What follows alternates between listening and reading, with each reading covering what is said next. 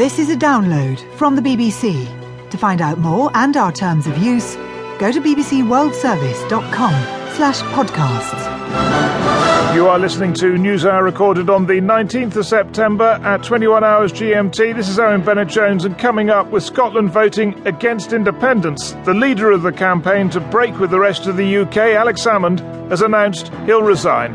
I believe that this is a new, exciting situation that's redolent with possibility. But in that situation, I think that party, parliament and country would benefit from new leadership.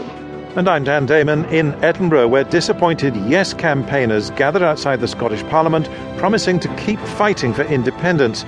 They say they don't trust the Parliament in London to deliver real devolution. And also today, the violence surrounding the Yemeni capital Sana'a, and we've got an update on the Ebola outbreak.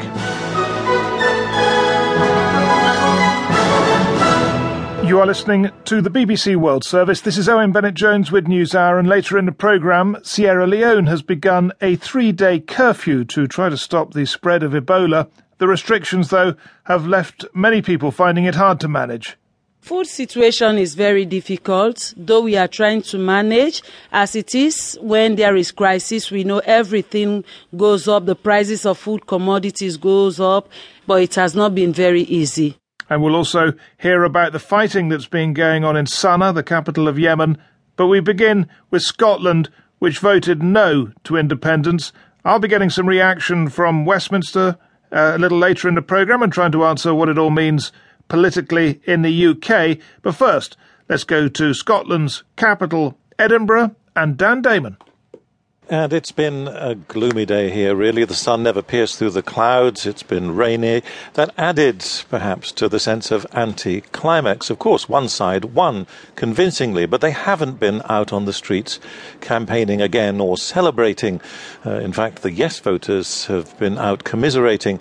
And an anti-climax, too, I think, for many of the news crews who came from abroad hoping to see Great Britain cut down to size. Well, that didn't happen. It's been a dismal day for those who dreamed of Scotland as an independent country. Their dream died early today. Mary Pitt-Caithley, counting officer for Scotland, gave the final result on a misty morning in Edinburgh. It is clear that the majority of the people voting have voted no to the referendum question. 10 hours later, the man who led the campaign, Scottish Nationalist First Minister Alex Salmond, made an announcement that came as a surprise to many. I believe that this is a new, exciting situation that's redolent with possibility.